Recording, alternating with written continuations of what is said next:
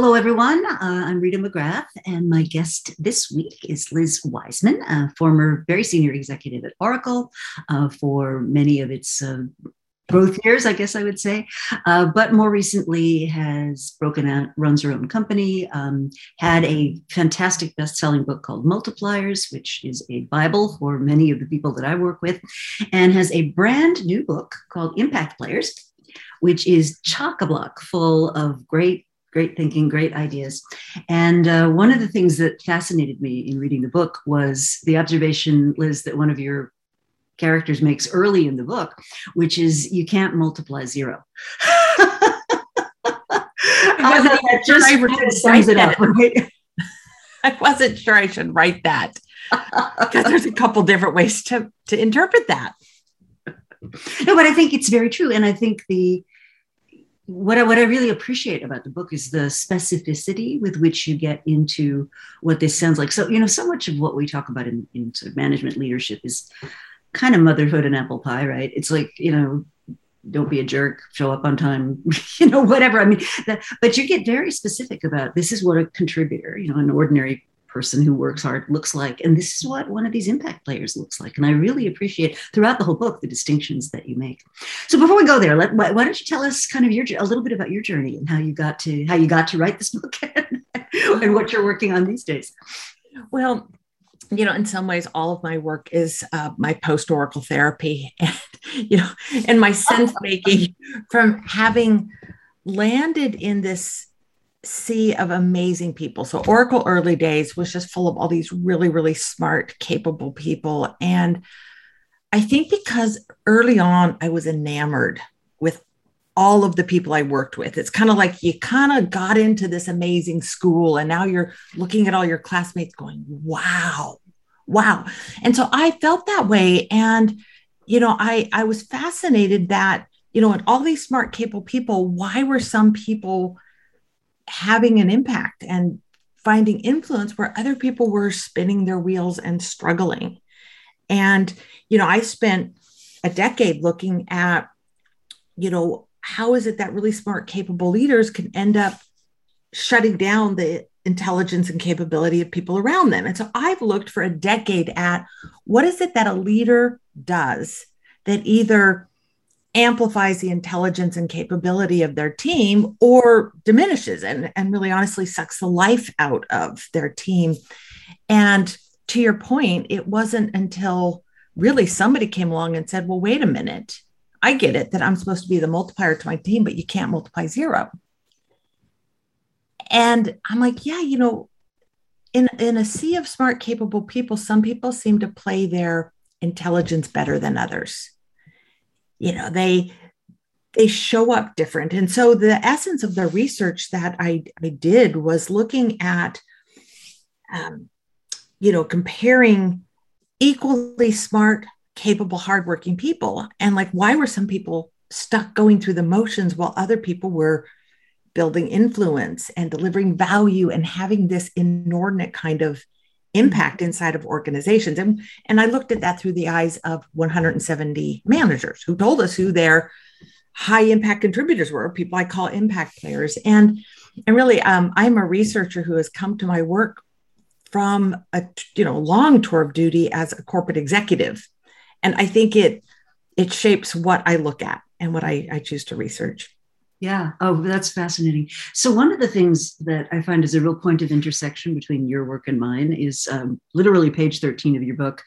And you talk about the context, right? So messy problems, unclear roles, unforeseen obstacles, moving targets, unrelenting demands. And I have to tell you, that's life in strategy today. I mean, that kind of is the list that people are grappling with.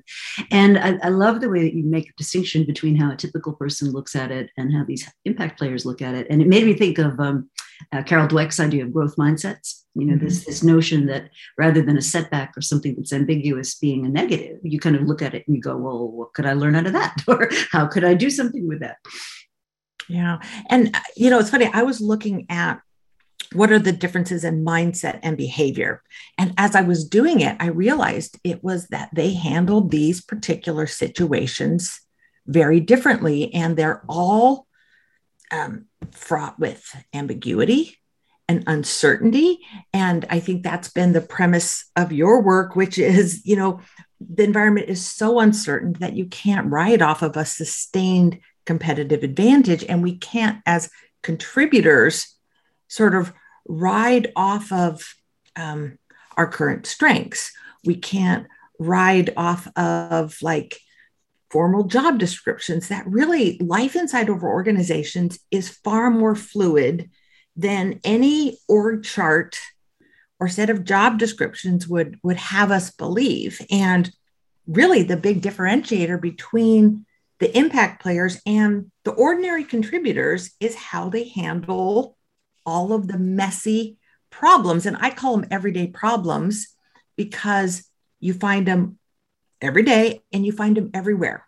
Like, whether you work in finance or healthcare or hospitality, you or real estate, you're going to deal with these same kinds of problems. And so it's really that kind of the messy bit that tends to, the small messes that differentiate people who have a lot of influence. Well, and I think that's so interesting because what I talk about is we have this presumption in strategy. And I think it comes from our inheritance, our intellectual inheritance, which is strategy really comes from industrial economics. And industrial economics has two overarching assumptions that the name makes clear. Firstly, that industries exist and that we can study them and they have relatively straightforward boundaries.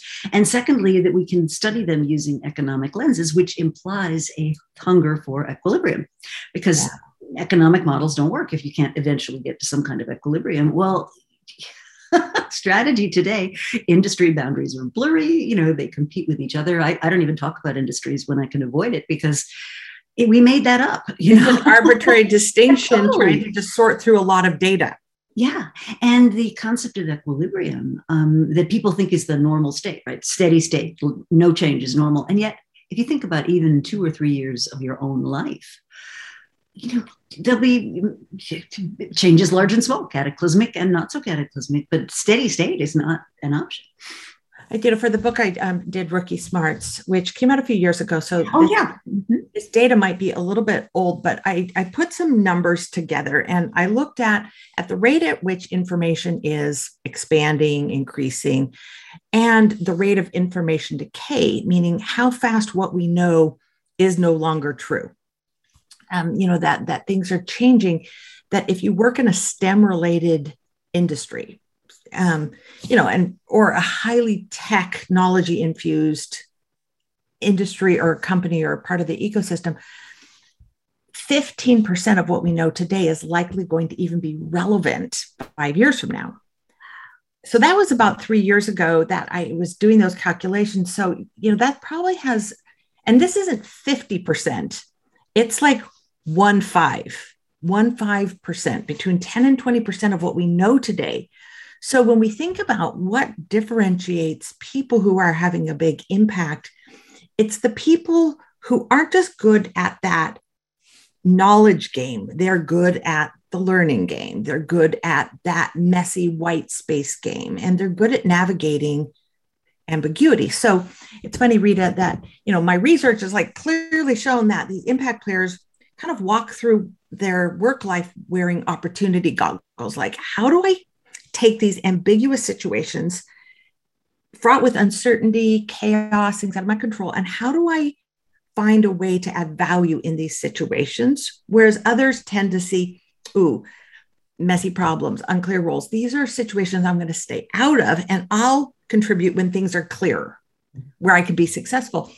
So that's kind of easy for me to conclude based on the data and to write a book about that. But the real question is, how do you get comfortable navigating uncertainty? And I would love to get your guidance on this, because that you've been spending years helping organizations learn how to navigate and continually to recalibrate in that environment. I'd love to hear your insights on how do people get good at it?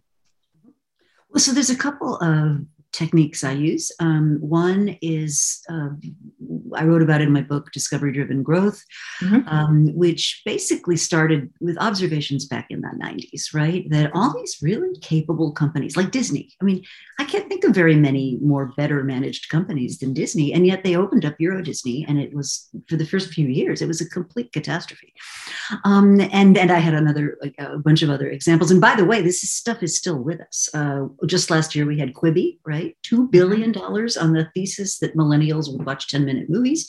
And just a couple of weeks ago, or last week even, we had Zillow finally figuring out that maybe flipping houses wasn't the same as programming an algorithm. And so the first thing I try to do is say, look, relieve yourself of the burden of making predictions, because the world is just too unpredictable. So once you take that burden off, now what you can do is say, okay, what you can't predict, but you can make assumptions, and you can get much smarter about documenting and testing the assumptions that you make. And so I think the first part of that equation, don't worry about being right, is so hard for a lot of managers to deal with, because they're used to dealing with the steady state period of a competitive advantage. It's keeping the wheels on the bus, it's operational excellence, it's did you make the quarter, it's, all those things where you are in fact being rewarded for having the right answer. Whereas in high uncertainty situations, the best you can do is say, based on the data that I've got, these are the hypotheses that I can make. So I think the first thing is recognizing in high uncertainty, prediction is not really right. And that changes how you think about failure, because, failure in situations like that is not, it's like if you made a prediction and it wasn't right in a conventional business, that's failure, and that's bad. And we try to avoid that. And it causes a lot of risk averse behavior. On the other hand, if you say, well, actually, this was an experiment, we're going to see, I'll go back to Zillow. We're actually going to work with a guy who flips houses for a living, and we're going to break down the economics of that. We're going to buy 2 houses, not 2,000.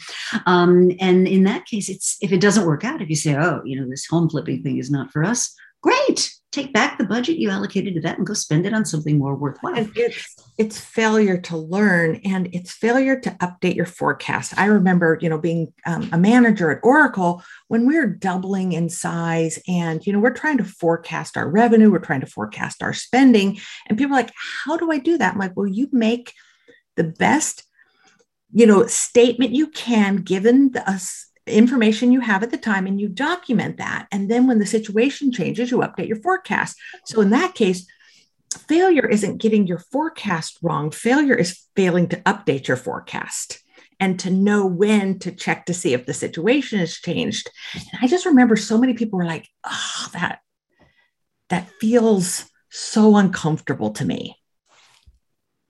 Yeah, absolutely. And yet, when you look at firms that have figured this out, they actually back this up with processes. So for years, Infosys, which has a huge growth, you know them well, huge growth trajectory, and they rebudgeted the entire company every quarter. I mean, you have to have great technology, but you also have to have the expectation that that's what we do. Because I talked to Sanjay Purohit, who used to be their head of strategy, and he said, look, in a high growth context, you don't want to wait 3 quarters before you find out you're on the wrong trajectory. You need to fix it now, because everything you do multiplies, right? It compounds, which I think is absolutely, absolutely fascinating. So I had a question for you about so there's this dilemma that I've been wrestling with, which is appropriately summarized in Thomas Chimero-Permusic's book, Why Do So Many Incompetent Men Become Leaders? And so you've got these impact players, and you've done a great job of like, what's the profile? What are they like? How do you pick up on them? How do you know them? And yet, when I look at who gets promoted in many companies, it's often not those people. It's good politicians, sharp-elbowed political players, people who kind of figured out the game.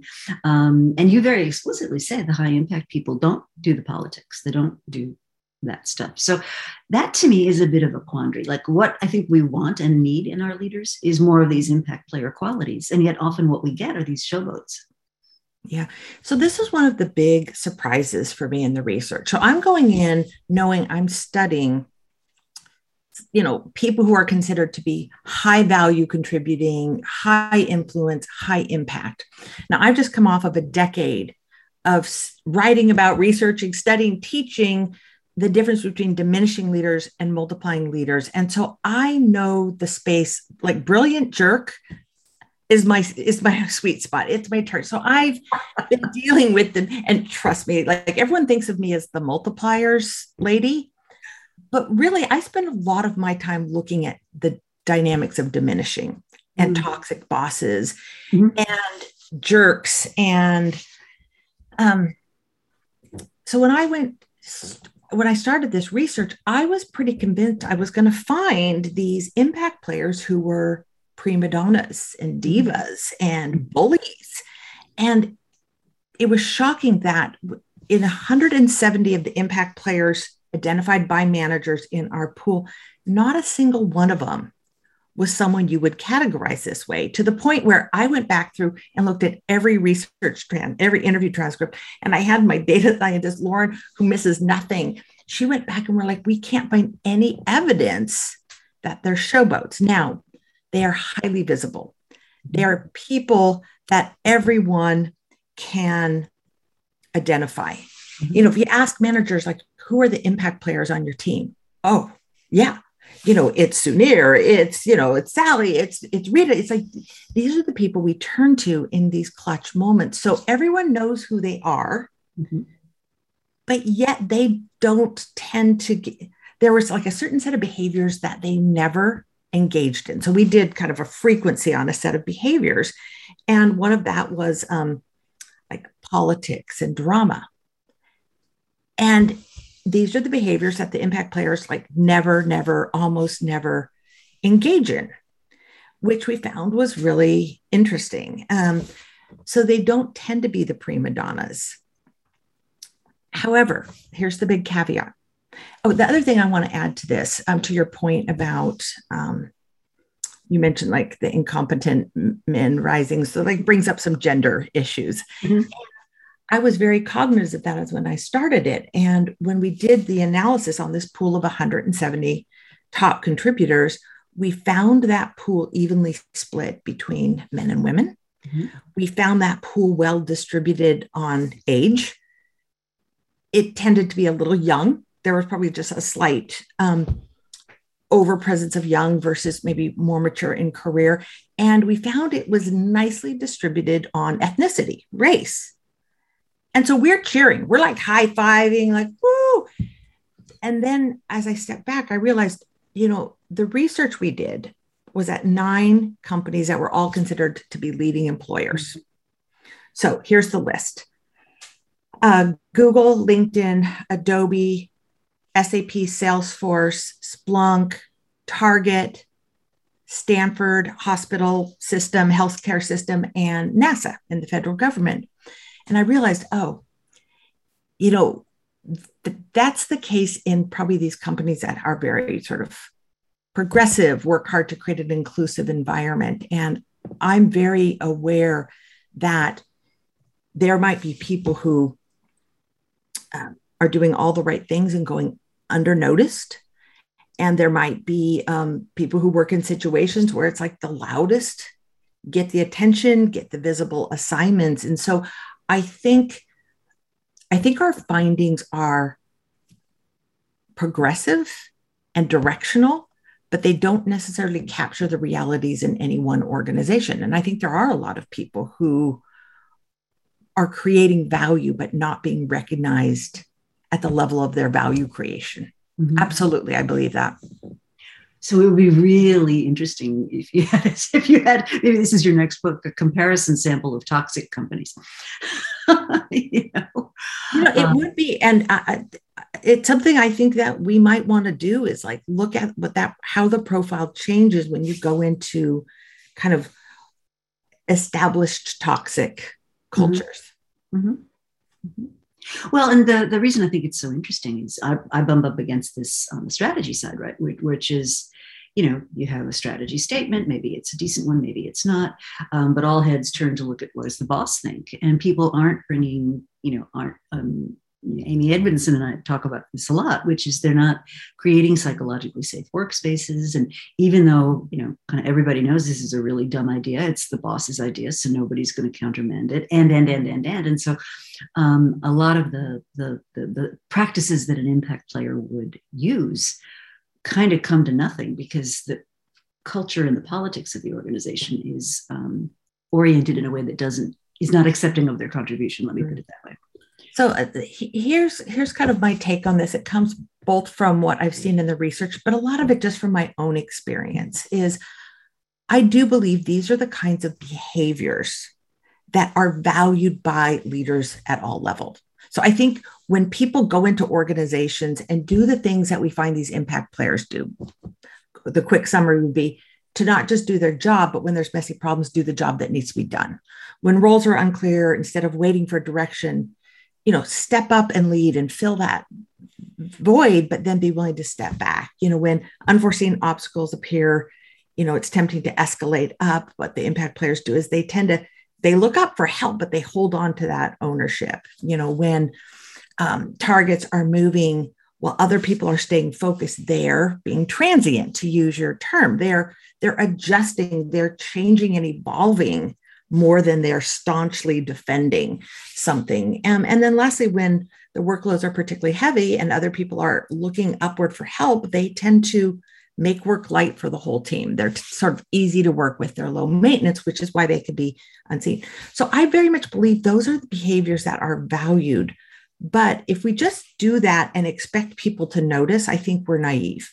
Mm-hmm. Regardless of our gender, regardless of where we are sort of in an organization's power dynamics, there's a chapter, I don't know, it might be chapter 7, on how to increase your impact. And in that, I offer some suggestions on how do you bubble up evidence of your impact. And the metaphor that I like, it's kind of a strategy move, but it's more of a branding move. So this is back in the 90s when, probably back in the 80s, like laptops are now proliferating and everyone's starting to get a laptop at IBM, at Toshiba.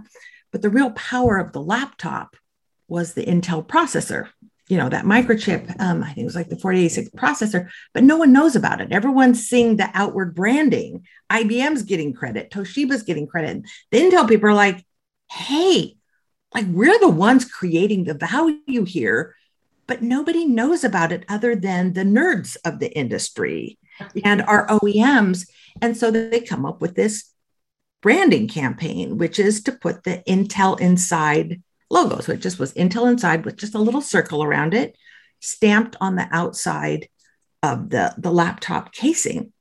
And it was their way of saying, we're in here doing hard work and we've got some great technology and we're bringing value to this product, but we just want you to know about it. And I think that's the metaphor for what we need to do to make sure that the showboats of the organization don't come in and claim credit for the people who are really bringing that value. And so there's, I think, a set of things you can do that sort of gently but firmly bring attention and provide evidence to the contribution that you're making. Mm-hmm. Mm-hmm. Yeah, so I think one of the things we always wrestle with, right? And for example, I've done women's programming or programming for underrepresented groups of other kinds. And one of the things we always wrestle with is the influence of the organization versus what a person themselves can do. And I think it's very interesting to say there are structural things you can do in the organization that actually make it more likely that you'll have an impact player, say, who really makes a contribution. Very relevant to Erin Meyer's work at Netflix, which was all about getting a unfair share of talent, so increasing the talent density, but then creating the conditions in which that talent could kind of go for it. And I remember hearing a story, an anecdote once of, I think it was Sheryl Sandberg following Reed Hastings, their CEO, around all day. And at the end of the day, she said to him, I didn't see you make a single decision. He says, yes, that's a good day. Okay. Right? And I think sometimes when it comes to leadership, we're in this very interesting moment to me where leaders, like our traditional model of leadership is, kind of from our lizard brains, right? Like if a saber-toothed tiger is coming, you follow the person that says, go this way. And that's kind of how we're still programmed. And so we confuse. We tend to look for the animal that puffs up. Like, my cat in danger is like, oh yeah, that looks. Yeah. An animal looks ferocious. I'll follow that leader. Exactly. And yet, in a knowledge economy where you're not facing clear and present information about just about anything, you really need a whole different way of thinking about leadership. And so our mutual friend Ortan Slay-Gentile has a great piece out in Harvard Business Review saying, leaders, stop trying to be heroes. And I think sometimes it's really hard for leaders to kind of get out of the way of some of these people who are able to make a big contribution. Yeah, well, absolutely. And, it's kind of what I've spent a lot of time studying is how a leader who's just playing big, they're just using their own intelligence and know-how and skills and talent, how that can end up really suppressing talent in others. In other words, like the heroic leader ends up building weak contributors around them. And so I've looked at what can a leader do to suppress some of their hero tendencies and be, instead of the hero, be the hero maker on their team. But in many ways, impact players is looking at the contributor side of this, because, if like a would-be multiplier leader, they're trying very much to get out of hero mode, and everything in this environment incents us to go back to hero mode in the short term. And they're trying to get out of it, but they've got people who are stuck in this contributor mindset, which is I'm going to do my job. I'm going to follow direction. I'm going to take ownership. But then when things get tough, I'm going to just follow the kind of standard escalation procedures and escalate them. It's going to, in many ways, keep dragging the manager back into micromanager mode, back into hero kind of mode, rapid responder, rescuer sort of mode. And part of how I look at this book about impact players is, this is for people who want to be able to contribute at their fullest and do work that has meaning and value and, to be more impactful in our work.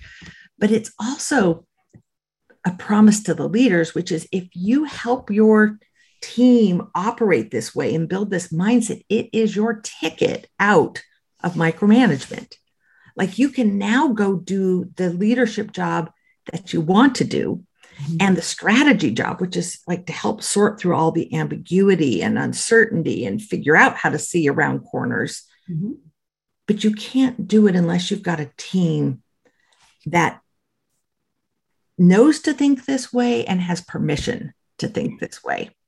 And I talk a lot about the permissionless organization as a sort of a form of this follow the talent, break the organization into smaller teams, use technology to do the coordinative jobs, because this is another area where I think our practice is lagging way behind what's possible realistically. So in a lot of companies, the coordination work is done by quote, quote, middle managers. And the metaphor I always had is of some guy with a clipboard wandering around getting status updates from people, right?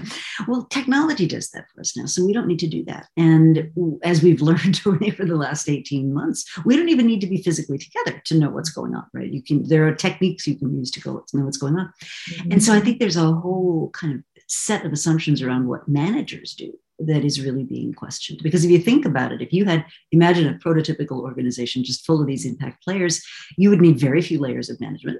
You would basically have them working in small teams, figuring stuff out and coordinating with other impact players on small teams. And, wouldn't that be a cool way to organize? And I think some companies are indeed figuring this out. Yeah. And it's part of this, this leadership model that I saw demonstrated by these impact players is this very aggressive form of leadership, which is, the first sign of a leadership vacuum, I'm going to step in. So like by a metaphor, this is me when I'm in a group and nobody can decide where we're going to go for dinner. Like, they're the people who just like step in and say, okay, where do you want to go? Where, and they take charge of those situations. It's this assertive kind of leadership, which is nobody appointed me a leader.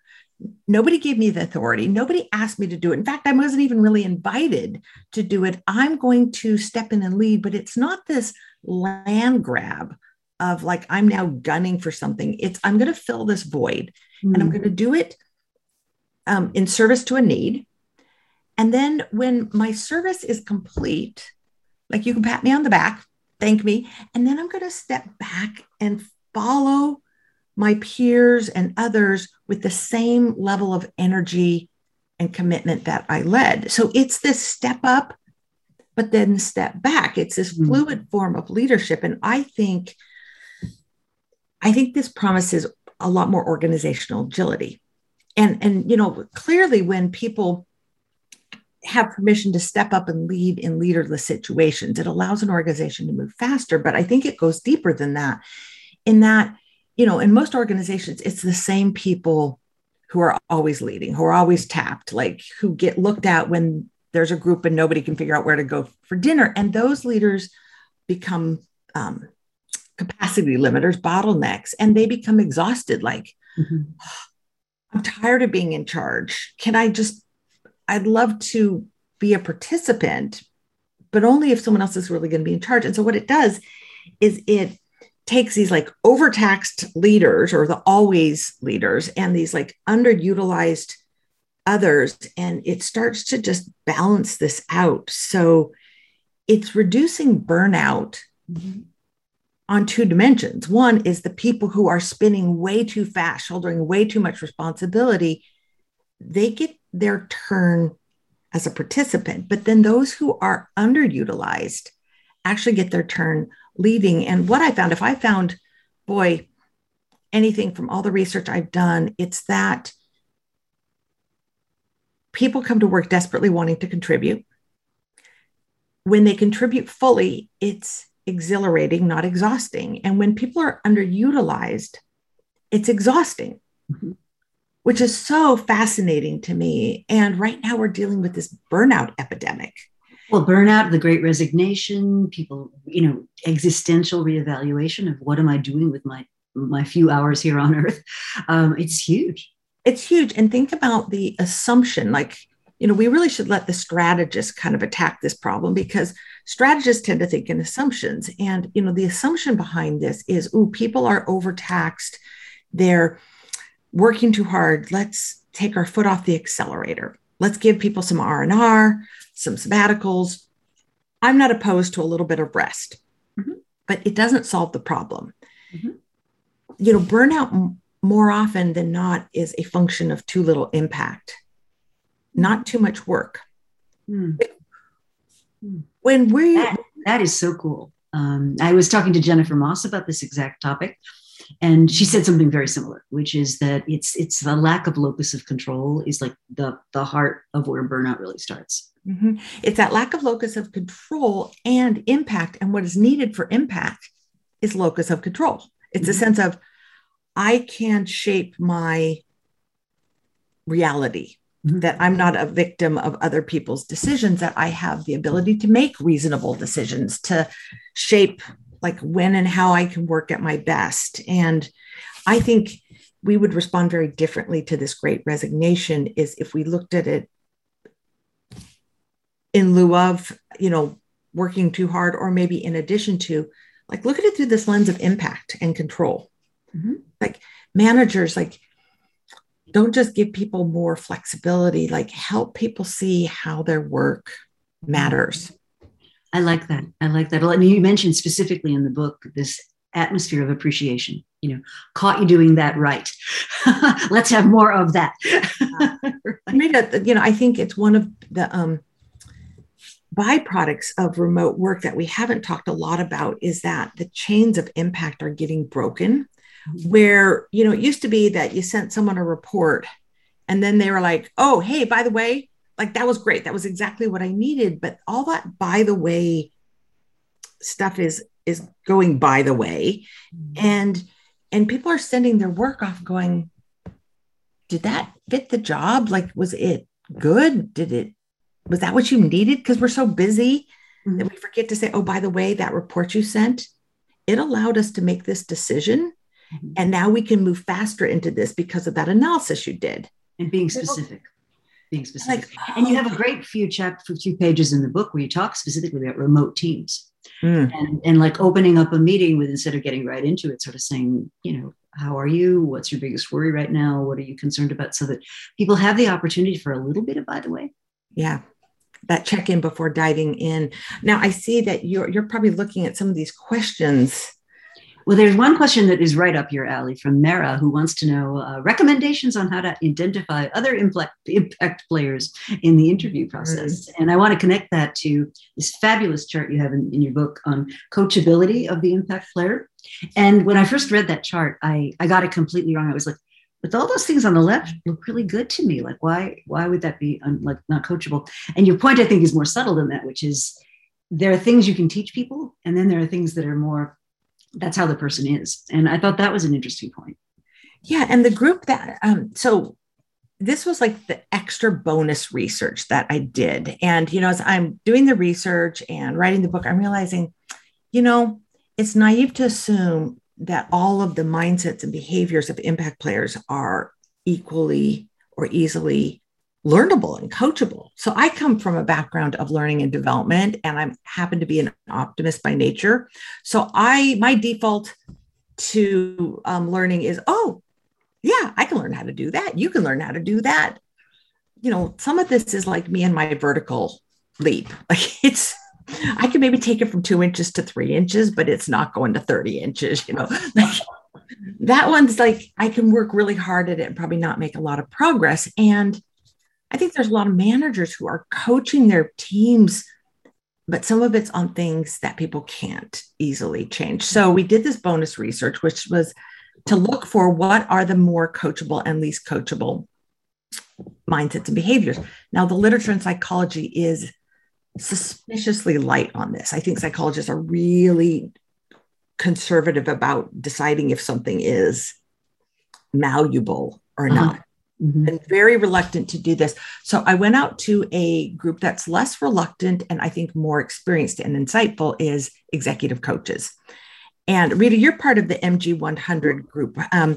So I went out to the MG100 group and said, based on your experience coaching leaders around the world, have you worked with any of these behaviors or mindsets? And if so, what's your experience? Where people eat. And so based on their insight, I was kind of able to say, these are the ones that seem the least coachable, meaning managers, organizations, talent acquisition teams hire for these. Mm-hmm. One of them is around our locus of control. Mm-hmm. Another one of the behaviors is around fun. And I just hate the thought that that's not easily coached, but my life experience tells me that's not actually easily coached. Some people just have a light orientation to things. They laugh at themselves easily. I think it helps them be a little bit more transient. So there's coach all the others. Interesting. So Jennifer Aaker and Naomi Bagdonas wrote this great book called Humor Seriously, honing in on just the kind of having fun aspect of it, and came to a similar conclusion, which is that there are these different humor styles and that sometimes your humor style does not fit the situation that you find yourself in. So it's not actually the right antidote to that. But you had a companion set of interview questions around, tell me about a time something really weird came up at work and how did you manage it and so forth. So I think that's what Mara's really looking for is, give me some keys to unlock that early conversation. So there are 2 keys to that. And Mara, sorry that I didn't get practical on that soon enough. So the first thing, as I say, is this model of impact players lends itself very well to behavioral-based interviewing. So each of these are something that you can put into a behavioral-based interviewing process. And in the book I offer, so it would be, if that was page 213, it would probably be 215 or something. There's a process. So I took the STAR, situation, task, action, result, which is like the core of behavioral-based interviewing, and just shifted it a bit and called it a SOAR, an SOAR. So situation, the O is for orientation. So tell me about a time you were in a situation and roles were really unclear. How did you think about it? Mm-hmm. What did you see it like? And so you're looking for what is their orientation to this? How comfortable are they? Do they see this as an opportunity? Like, well, yeah, there was no one really in charge. So actually it was this opportunity for me to lead the group. Or are they saying like, well, no one's in charge. So how am I supposed to know what I'm supposed to do? So like we're looking for their mindset and their orientation. And there's kind of an example of that. And if you go to the book's website, impactplayersbook.com, you'll see that full model, and you can just put that right into a behavioral-based interviewing framework. Here's the other thing. I had some people test this out. And what they found is, like, if they were looking for one thing, it would be look for the person's orientation to ambiguity. And my colleague, Ben Putterman, was one of my test pilots on this. And he said, after 3 interviews, I noticed a pattern. And he said, the people who had some of these impact player traits, I watched their body language during the interview. When I asked them, like, talk to me about a time when you're dealing with uncertainty and ambiguity. And he said, some people were like holding back, leaning back, like you could see for them, it was icky. Mm-hmm. But for others, he said, oh, they're like excited about it. They're leaning forward. They're talking about it. They're energized by it. So I think if I had to look for one litmus, like if I had a litmus test for it, it would be their ability to talk comfortably and excitably about uncertainty and ambiguity. Mm-hmm. So this, I really like the book. I sort of started it thinking, well, is it about fixing the people? But what kind of sealed it for me was this "you can't multiply zero" concept, which I thought was just great. And I want to tie it to something Gary Hamel talks about, which is, he calls it humanocracy, which is, if you look around the world, right, we have these people who are YouTube stars, running full businesses on things like Etsy, making creative work that then other people can follow. In other words, there's this enormous amount of human ingenuity out there, in the world. And then you take people who are these exact same people and you pop them in an organization, and it's like all that stuff just gets snuffed out. And this to me is, maybe this is a window or a start to having that conversation around, how do we stop building these dehumanizing organizations? Yeah. Well, I think it starts with this assumption, and it's the assumption that the multipliers hold very differently than diminishing leaders, which is this assumption that people are smart and will figure it out. And if you start from this building block, that the people around you are smart and will figure it out, you give them bigger problems to solve. You don't need to jump in heroically. They're going to get it across the finish line. You can ask questions and let them find answers. I think the cousin assumption is that people start with this assumption that people want to do a good job and they want to have an impact. Mm-hmm. And I think if you add to that, like, people are smart and capable, and that people, like, they want to do work that matters and have an impact. Like, your job as a leader is to point them to the right problems. Now, here's where I think there's tension. And I think some of it is generational tension and expectations, is like when people come into organizations and say, well, I want to do my thing because, like, this is what I care about. But that's not really the mission of the organization. You get a lot of sort of organ rejection to that. And that creativity gets squashed. Like, if you're coming into an organization and you want to be entrusted to build and create, it's like your first obligation is to center yourself in the mission of the organization. And when you show that, like, I'm not here to push my agenda, I understand the strategic agenda for this organization, I think most managers will give you an incredible amount of latitude about where you play in that. But not everyone is entering into the workforce and into organizations first trying to understand, where can I add value, rather than let me bring my personal passion. Mm-hmm. I think there's some redirection that's needed for some people. And I think that's an important point. We hear so much of advice being given, especially to younger people, follow your passion and all this stuff. And that's great, but there's more to it than that, right? So when I work with a women's leadership program, and one of the things we talk about is creating a vision where you've got a mix, right? You've got your economic engine, somebody's got to pay the bills, and of course what you're passionate about. But more than that, you have to have what you are uniquely good at, like on the planet.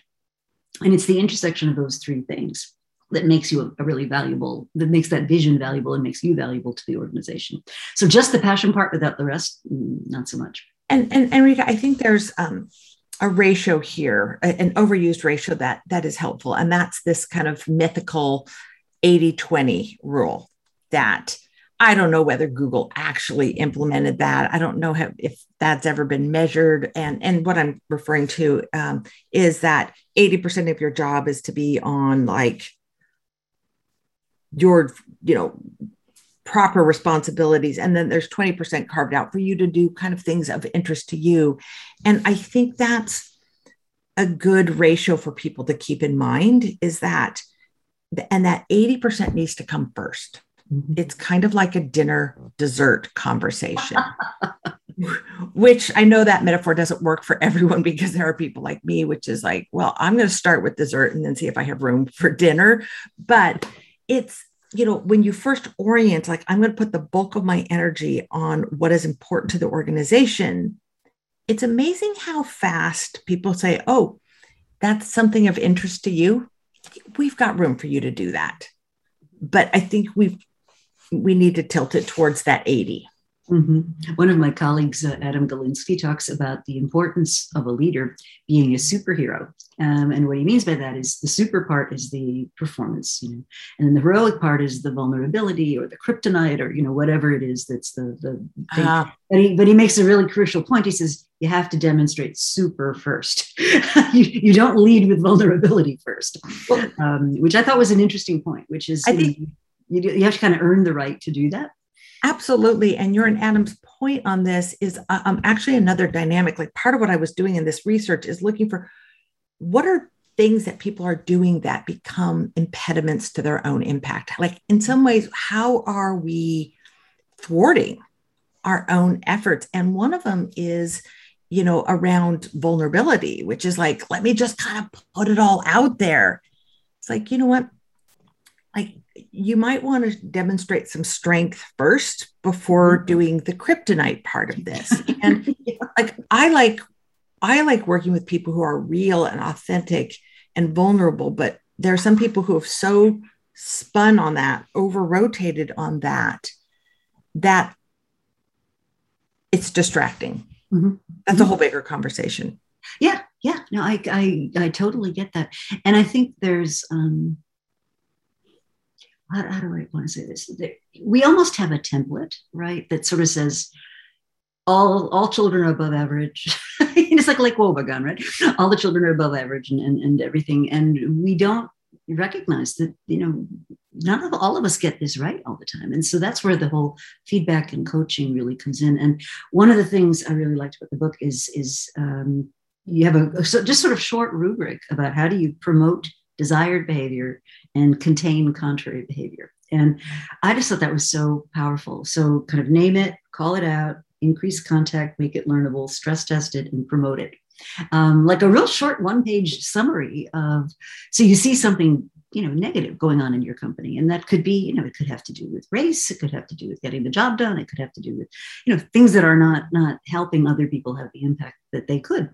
And being very proactive about, promoting the stuff that's great and not tolerating or not giving so much airspace to the stuff that's not so great. I thought that was really practical. Well, and it's so easy for us to either be like promoting positive behaviors, but we also have to remember to stamp out the negative behaviors. Like, we have to quell those and then amplify the positive behaviors.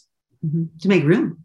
Yeah. It's almost like a well-being model, in that we have to eliminate pathogens and, viruses and bacteria, things that do harm, but we also have to introduce things that create health. And to build a culture, you have to do the very same thing. Mm-hmm. There's a great story that gets told about the former CEO of Amgen, and basically first day on the job, gets his leadership team together, and they're having this conversation, and it's all great about the company and the state of it. And he says, okay, now I'm going to get to something I really want to get off my chest right now as we're working together. He said, I'm here because I'm a fantastic politician, but I'm not going to tolerate politics. I know what it looks like. And if I catch you doing any of that stuff, I'm going to call it out. And if you continue to do that stuff, you're not going to be part of my team anymore. And I was like, whoa. But, that level of clarity, like I know what you're doing. And I'm not going to put up with it, right? One of my other favorite leaders who does that really well is Sue Siegel, who was the president of Affymetrix, bioinformatics company, and then was it GE Innovation, I believe, and in the venture world. And she's like, okay, here are kind of the rules for working with me. And so it was really nice, but she's like, these are the rules. And like one of the rules was we are going to do debate in the fiery form. Like I want to hear, but when we walk out of the room and we've made a decision, it's 100% commitment to that. And if you can't do that, if you can't do both parts, which is argue fiercely, but then also defend a decision and move forward with it rather than snipe it. Mm-hmm. And I don't think meant like defend it, a bad decision, forever. It's just that, there's no sniping here. And if you're going to snipe and can't be an ambassador of a decision we make as a team, you can't work here. Right. And we'll end it that day. And, that is one of the things I left this research process understanding. Because again, I talked to 170 leaders and I'm asking them like, tell me about these impact players on your team. And they know right away who they are. And then they have like, they're figuring out like, oh yeah, that's what they do. That's what they do. And then I ask them a fun question, which is what are the things that people do that make your job easy? Like, what is it that people do that you love? Yeah. You talk about making work light. I love that concept. Yeah. And then what do people do that really bugs you? And they tell me their list. And then they come to realize, oh, I've never told anyone that. And so it's like managers have these secret rules in their head about like, I really appreciate it when people take responsibility, solve problems before they get there. I'll share with you the top of the list. People love, on average, here's doing things without being asked, when people anticipate problems, have a plan to solve them, help their teammates do a little extra, be curious, ask good questions. Number 6, I love ask for feedback before I get a chance to offer it. It's like, and then there's a set of things like, oh, that really kind of gets their goat, so to speak. And they realize I've never told anyone the secret rules. Go through the second list too. Okay, here's the second list. Yeah, people probably want that. Okay, in some ways, these are like surefire ways to aggravate leaders, bosses. Number 1, give your boss problems without solutions. Now, I know like folks like Adam Grant, he's a big believer in like, oh no, you've got to be able to give people problems without solutions or people won't speak up. I think I would interpret this, give your boss, it bugs managers when you give your boss problems without attempting to find solutions. I think that's a good add because I'm the same, like when I'm looking at inflection points or weak signals, like I want people to come forward with puzzlements that they don't really understand, but that's different than making no effort to figure out what the contours are. And I think it's probably a lot like the superhero kryptonite thing, which is people need to have first demonstrated a capability for solution finding, or at least know like, here's the puzzlement. And maybe here's some questions we should be asking, like doing something to move it toward solution. Okay, that's number 1. Number 2, wait for your boss to tell you what to do. And this one's so obvious, but I feel like I want to shout it from the rooftops that here's what I know about bosses. They don't like being bossy. Even having studied some of the most diminishing bossy know-it-alls, most people don't like it and they resent it. And when people come to them and say, you know what, like I took the liberty of solving this problem, like 9 times out of 10, that is going to be well received. And there's some ways to do it 10 out of 10 so that one never gets in trouble for doing that. But yeah, bosses like want you to be self-directing.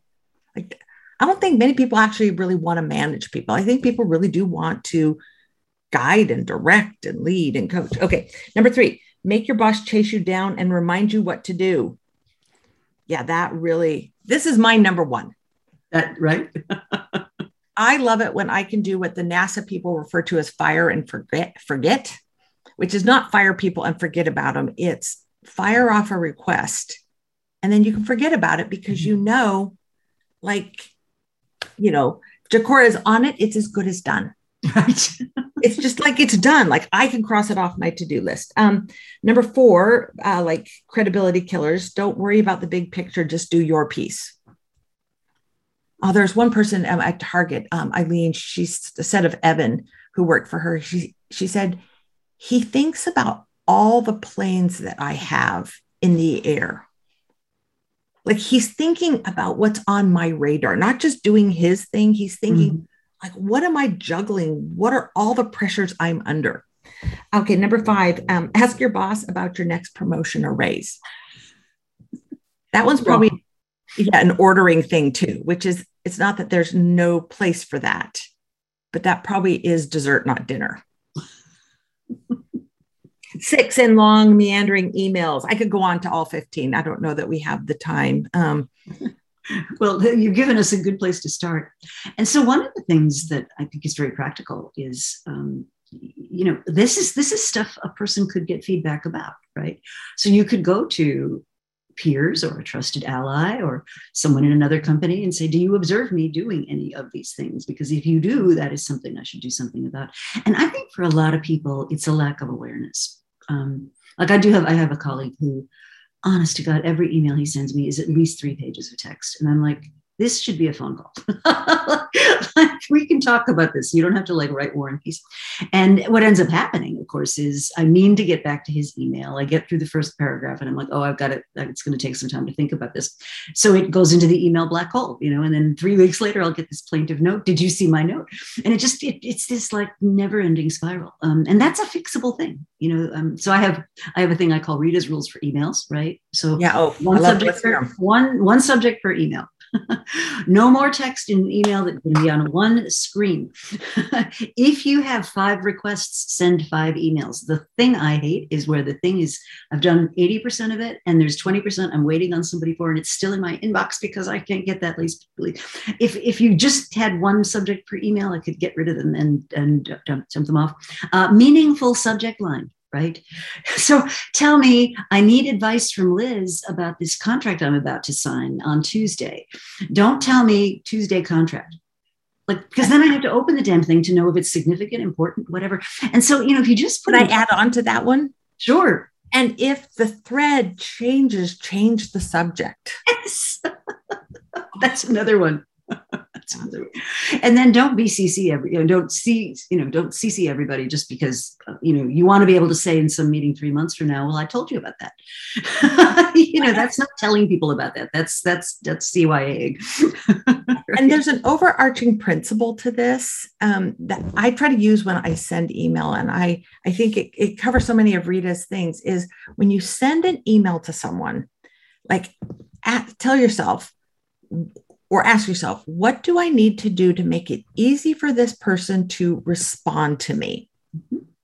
Or how do I make it easy for someone to say yes to my request? And if you do that, it's easy for someone to respond. Oh, a clear subject line, short enough that they can read it. But once it gets long, it's not easy to respond because I'm like, oh, well, clearly this is complicated. I'm going to have to put a lot of extra cycles into this. Mm-hmm. Yeah, there's a real art form to doing this. Well, we have blown through this hour. Wow, that was so interesting. There's so many more questions I wanted to ask you, including kind of how do we it sounds to me like impact player life is just a better life at work than what a lot of people have. And so I'd love to kind of think about how do we scale this and get the word out. So where do people learn more? And then maybe you and I just to be continued. To be continued. I love that. You can learn more at impactplayersbook.com. There's some tools and resources there. But I really want to echo what you said.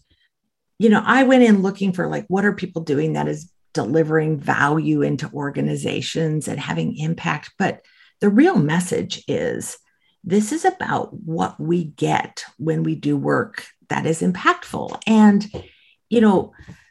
it's not about working harder.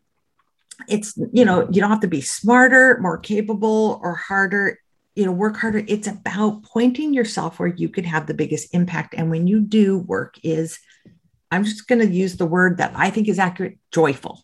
Mm-hmm. It's a joyful way of working. Mm-hmm. Mm-hmm. Yeah. Mm-hmm. And I think that's what I want is how do we create environments where people can contribute fully and do work that's exhilarating and joyful and fun? Yeah. I think that's the reward. I love that. Well, Liz Wiseman, it has been a pleasure. And I will look forward to future conversations. Thank you so much for joining us. Rita, thank you for inviting me, and thank you for all the comments here from people. I've been kind of trying to keep my eye on them. I'll send them to you. Yeah, if we can't get to them in the session, we'll respond afterwards. Okay, fantastic.